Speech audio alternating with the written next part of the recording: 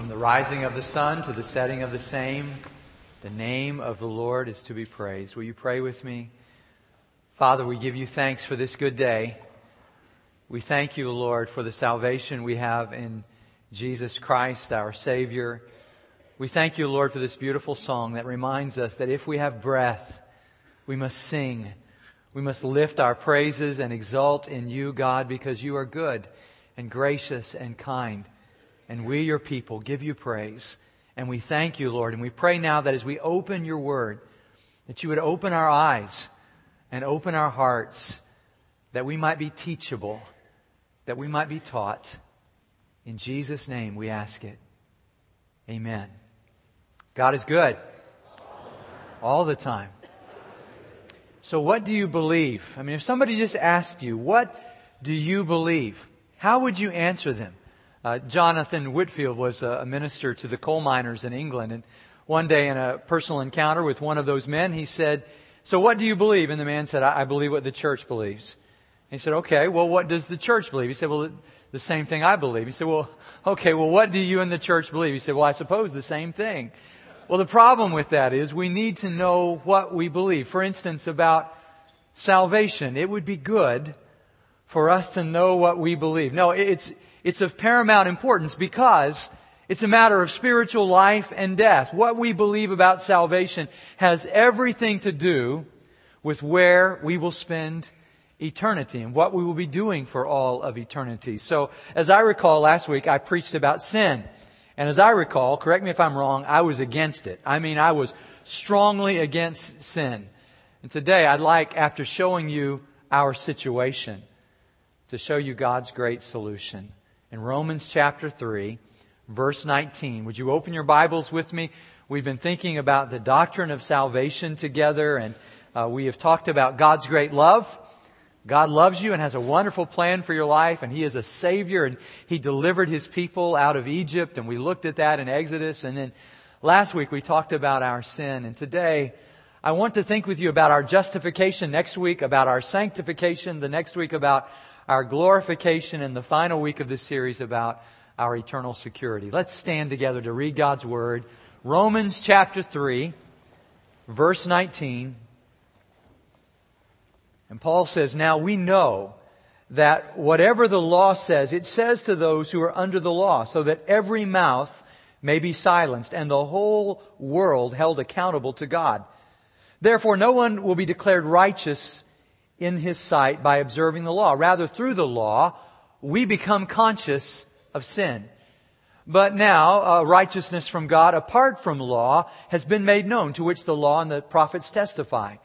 This righteousness from God comes through faith in Jesus Christ to all who believe. There's no difference, for all have sinned and fall short of the glory of God and are justified freely by His grace through the redemption that came by Christ Jesus. God presented Him as a sacrifice of atonement through faith in His blood. He did this to demonstrate His justice because in His forbearance He had left the sins committed beforehand unpunished. He did it to demonstrate His justice at the present time, so as to be just and the one who justifies those who have faith in Jesus. Where then is boasting? It is excluded. On what principle? On that of observing the law?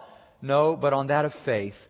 For we maintain that a man is justified by faith apart from observing the law." And across the page, chapter 5, verse 6, a few more verses. Paul writes, "You see, at just the right time, when we were still powerless, Christ died for the ungodly. Very rarely will anyone die for a righteous man, though for a good man someone might possibly dare to die. But God demonstrates His own love for us in this: while we were still sinners, Christ died for us." You may be seated. Remember, Paul started by saying, "I'm not ashamed of the gospel of Jesus Christ, because it's the power of God for salvation to everyone who believes." And at the very beginning, back in chapter 1, verses 16 and 17, he says, "The righteous will live by faith," and salvation is from beginning to end about faith, about belief, about trust. But even as he spoke those words, even as he wrote them, and he realized that a group of believers in the first century would hear those words, he anticipated that their response would be, well, that's probably for those really bad people over there somewhere. So Paul says, wait a minute, the wrath of God has been revealed. And he starts in chapter 1, verse 18 to talk about the wrath of God revealed against the worst sins of humankind, and really talks about the Gentiles in verses 18 to 32. And at this point, perhaps his Jewish listeners were saying, well, now I get it. Yes, you're right. Those Gentiles are really going to get it. God's wrath is poured out on them.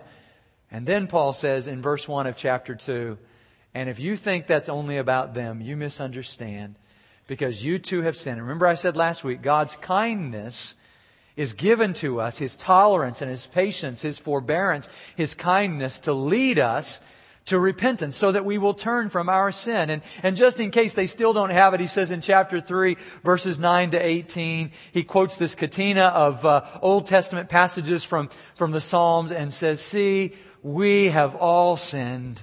So every mouth is silenced. And he says to those in the first century who would have said, but wait a minute, we have the law. We keep the law. We're not like those Gentiles, he says, but the law was never intended to make us righteous, but to reveal to us the sinfulness of our sin. And I imagine that somebody in this room perhaps was raised. I think I was raised in some of the churches as we moved where we heard that in the Old Testament people were saved by keeping the law. In the New Testament people were saved by trusting in Jesus. But all of that would ignore the whole book of Hebrews. Remember Hebrews chapter 11, the Hall of Fame of Faith, which says all those people in the Old Testament were saved how? By faith, by faith, by faith. Again and again, by faith. Because without faith, it is impossible to please God. So it's always been about trust. And in chapter 4, he shows them Abraham and says, when was Abraham made righteous? Was it when he kept the covenant? He didn't even have the law yet. How was he made righteous? It says, Abraham believed God. Chapter 4, verse 13. And God accounted it to him as righteousness. And he reveals that again in verses 19 and following in chapter 4. And in chapter 5, he just makes it plain. He says, you know who we were? He says, we were sinners. We were helpless, powerless. We were ungodly. We were enemies. Verse 10, chapter 5, verse 10. We were enemies of God, and Christ died for us. So salvation is apart from the law. It's apart from our works. It's apart from our best efforts. It is by God's grace through faith in Jesus Christ. This is what we believe about salvation, about justification. So what this means for people like us is, as long as we are still trying to justify ourselves, Christ's death on the cross is of no use to us. Do you understand that not even God can save us as long as we still think that we are saving ourselves?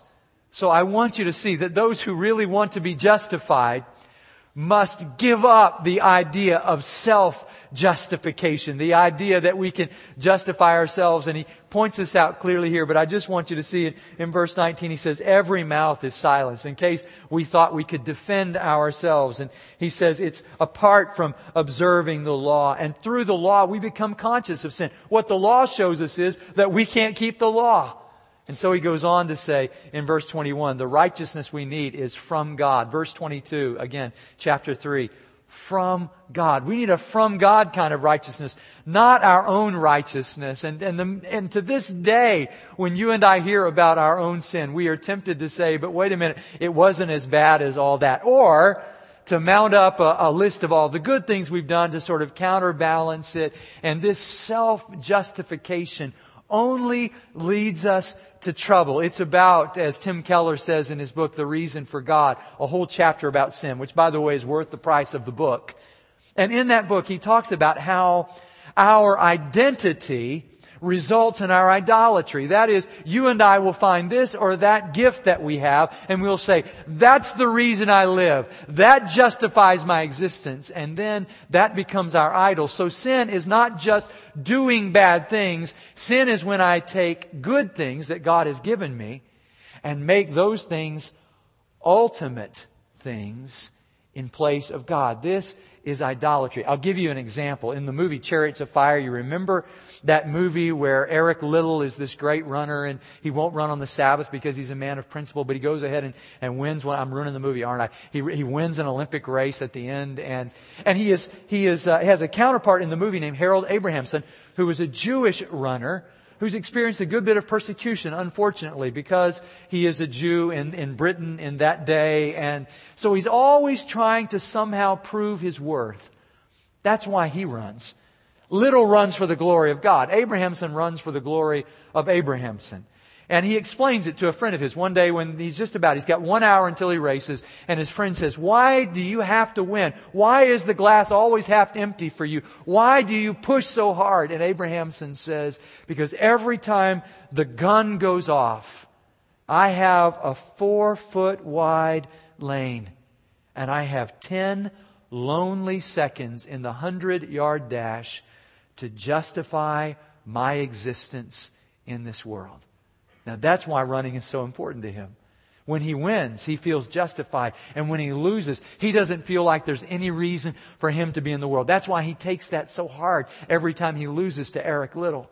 And the point of this parable, if I may say, is that you and I are always looking for something in our own lives to justify our existence. So you say, "Well, I did this or that good thing back on this or that day, and that's why it's justified. I justify my own existence." It's, pardon the movie ideas, but in Rocky, when he says to Adrian says, "Why do you have to go the distance?" And he says, "So that I will know that I am not a bum.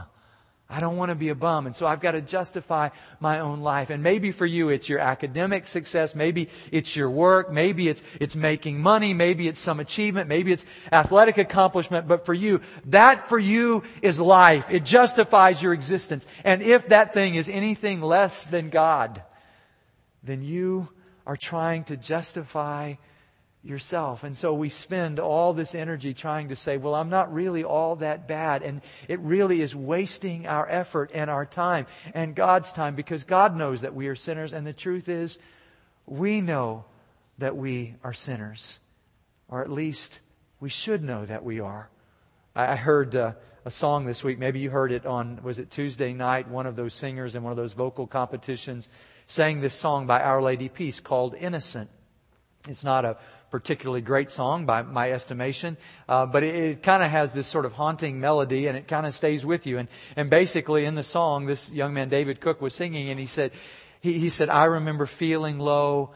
I remember losing hope.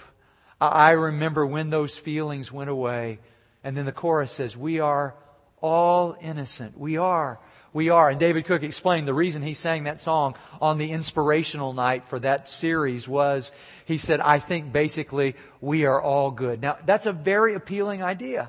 That at the very basic level, you and I are just good. You know, we want to do good. Dallas Willard says, we want to do good, but we are prepared to do evil. The truth is, there's something within us that makes us, as he describes us, you see it in chapter 5, verse 6, it says, we are powerless to help ourselves. Or helpless is what the NASB says. We are ungodly. We're less like God than we are like God. We're not very much like God. Even though we were created in His image, when we fell, Adam's sin, and not just Adam's sin, but my sin, sets me apart from God. And he goes on to say in verse 8, while we were still sinners, when we had missed the mark. If you've been watching golf this weekend, all these great golfers, and you know, these little bitty short putts, you would think they would go in. These are the greatest golfers in the world. It's to the right, to the left. They aim for the mark, but they miss the mark. And the reason you and I are sinners, as Scripture says, is because we may even have good intentions, but we miss the mark. That's the word. We are sinners. And so when I heard this, we are all innocent. We are all innocent. I almost titled my message today, "No, we're not." We're not innocent. We're the opposite of innocent. Last service I said, we're the opposite of innocent, whatever that is. My son came up to me afterward and said, that would be guilty, Dad. Whatever that is guilty. Opposite of innocent, guilty. Thank you, son. Just call it out if you think about it in the middle of the sermon. Well, in fact, we are guilty. And that's what the Scripture says. So we can't defend ourselves before God. We can't justify ourselves before God. Years ago, Frederick of Prussia, Frederick the Great, went into a prison, and he was surrounded by all these prisoners, and they were all falling down at his feet, clamoring at his feet, saying to him, "Now, I'm innocent. I didn't do it. I didn't commit the crime. You've got to pardon me. Get me out of this place. And they were all asking him. They were begging, let us out of this prison. And one guy was just sitting over there by himself. And Frederick was intrigued by him. So he went over to him and said, now you, for instance, why are you here? He said, because I committed a crime. What did you do? He said, well, I'm guilty of robbery. And you did it? He said, I did it. And he called the guards and said, get this man out of here right now. And they said, why? And he said, I don't want this guilty man to corrupt all of these innocent people here. Well, that's our situation. As long as you and I are pleading, I'm innocent, we can't be forgiven, because as long as I think I'm innocent, I don't need a Savior. But when I realize that I have sinned, then I realize what a great salvation we have. Then I understand why the writer of Hebrews says, how will we escape if we ignore such a great salvation? We can't ignore this salvation. What Christ did for us on the cross was exactly what we needed. And you and I are justified when we go to the cross and we trust in God's great outpouring of mercy and grace. It is, verse 21 says in chapter 3, God's righteousness. Verse 22, God's righteousness, which comes to us through faith in Jesus Christ to all who believe. This is our great chance. We get to believe. We get to trust. We get to place our faith in the faithfulness of God. Years ago, I saw a bumper sticker that said, God said it, I believe it, and that settles it. And then somebody, you know how people always have these bumper sticker wars. Another one said, God said it, and that settles it, whether I believe it or not. Let God be true and every person be a liar. The truth is, God's Word is true.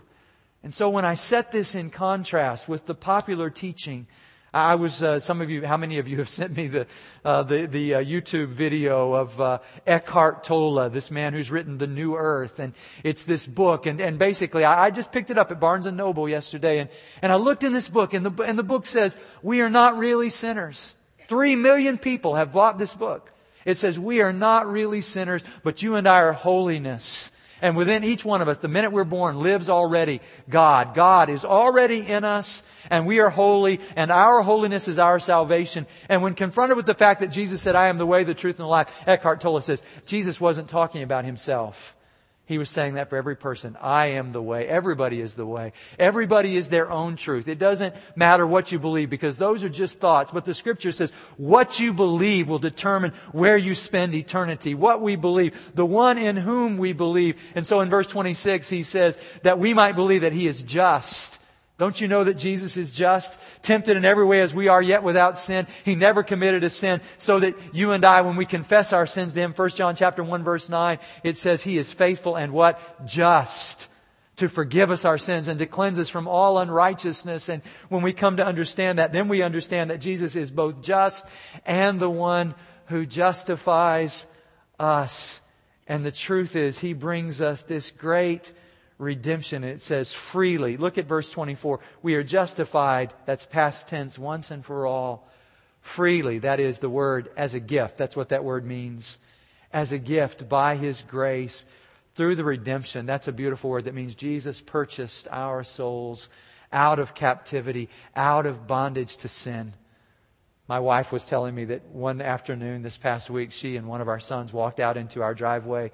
They were getting into their respective cars. Why do sons park behind their mothers so their mothers can't get out? Anyway, he was parked there behind her, and they were walking, and she looked up and she said over the fence she saw this elaborate spider web, and within the spider web was caught a beautiful monarch butterfly, majestic and beautiful, golden orange, there sort of flapping, unable, like this word, powerless, chapter 5, verse 6, helpless, too weak to escape this spider web. And Melanie, who is a very compassionate person, she said to Graham, look, that butterfly is going to die. We should let it go free. And Graham said, you're right. And she said, you're tall. Why don't you go over there and set it free? And he watched too many spider movies when he was a kid or something. He hates spiders. Big, tall kid, very afraid of spiders. He said, I'm not getting near that spider web.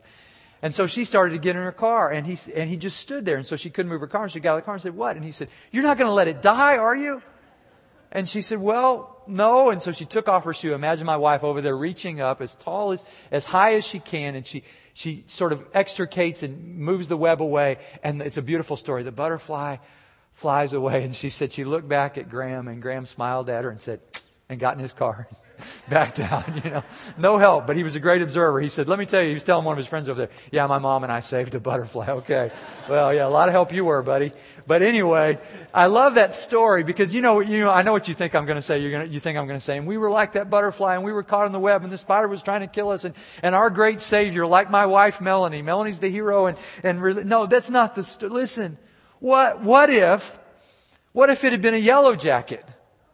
Now, would they have gone to that effort? Because this is what it says. It says, while we were powerless, while we were ungodly, while we were still sinners, Christ died for us. Now, here's the real story. My monarch, my king, came down onto this earth and stretched out his arms on a cross and died on that cross so that the spider could go free, so that the sinner could be liberated. This is the story of the gospel. This is what we believe, that Jesus Christ at great expense to himself. So when I say to you, we are freely forgiven, I don't want you to think it's cheap.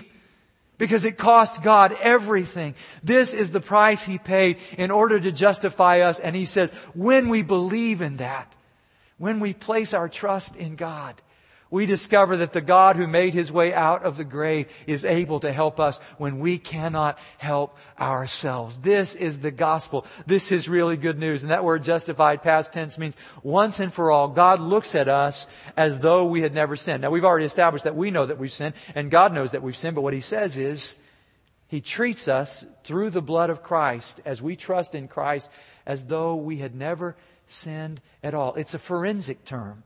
It's a legal term. It's a term of appeasement that means somebody had to be punished, and Christ took our punishment for us. This is very different than Eckhart Tolle's idea when he says, well, the cross is really about the fact that all of us can overcome our crosses just like Jesus did. I want to show you again, Jesus didn't overcome the cross. In fact, I imagine it took everything within Jesus just to stay on that cross, when He could have called 10,000 angels to destroy the world and set Himself free. But He took our sin upon Himself. Not so that you and I could say, well, when I have a cross to bear, I can overcome it. That's not the point. He's not our moral example. He's our Savior. That's why He died, so that we could be forgiven. I love the story of the British gentleman who decided to come to the United States on holiday and wanted to bring his own car with him, a Rolls Royce. Imagine that. He ships his car to the United States, and when he gets here, it has some sort of mechanical problem, and it won't run right. And so he contacts the people over in England, and they say, don't worry, within 24 hours we'll send a mechanic with the tools and the parts to make your car run. And sure enough, he showed up and fixed the car, and the man drove the car all over the United States and then shipped it back to England. When he got back home, he checked his mail looking for the bill, and there was no bill. He's thinking, well, something's wrong here. And so he waits a little bit longer. He doesn't get a bill. And finally, he contacts the people at Rolls-Royce and says, listen, on such and such a date, my car had a mechanical problem in America. You remember you sent a mechanic over to fix it, and I want to pay the bill. If you just tell me what the bill is, I'll be glad to pay the bill. He gets a message back from Rolls-Royce. This is what it says. We checked our records at Rolls-Royce. We have no record that any Rolls-Royce anywhere ever had any problem. Thank you for your correspondence. Now, he can't pay the bill because they've already paid it. And from their point of view, there never was any problem. Now, that's justification. And that's what God has done for us in Jesus Christ. We know we've sinned. He knows we've sinned. But He looks at us through the blood of Jesus Christ and sees us as completely forgiven. This is the gospel we preach. And if we believe this gospel, the Scripture says, we are saved. So if you want to be justified, just trust. Only trust Him. Only trust Him. Only trust Him now. He will save you. He will save you. He will save you now. Let's pray. Father, thank You for the salvation we find in Jesus Christ alone. Help us to trust. Help us to believe. We say, Lord, with the man long ago, Lord, we believe. Help my unbelief, that we may stop our self-justification, that we may cease from self and sin and receive Your gift of eternal life. We ask it in Jesus' name. Amen.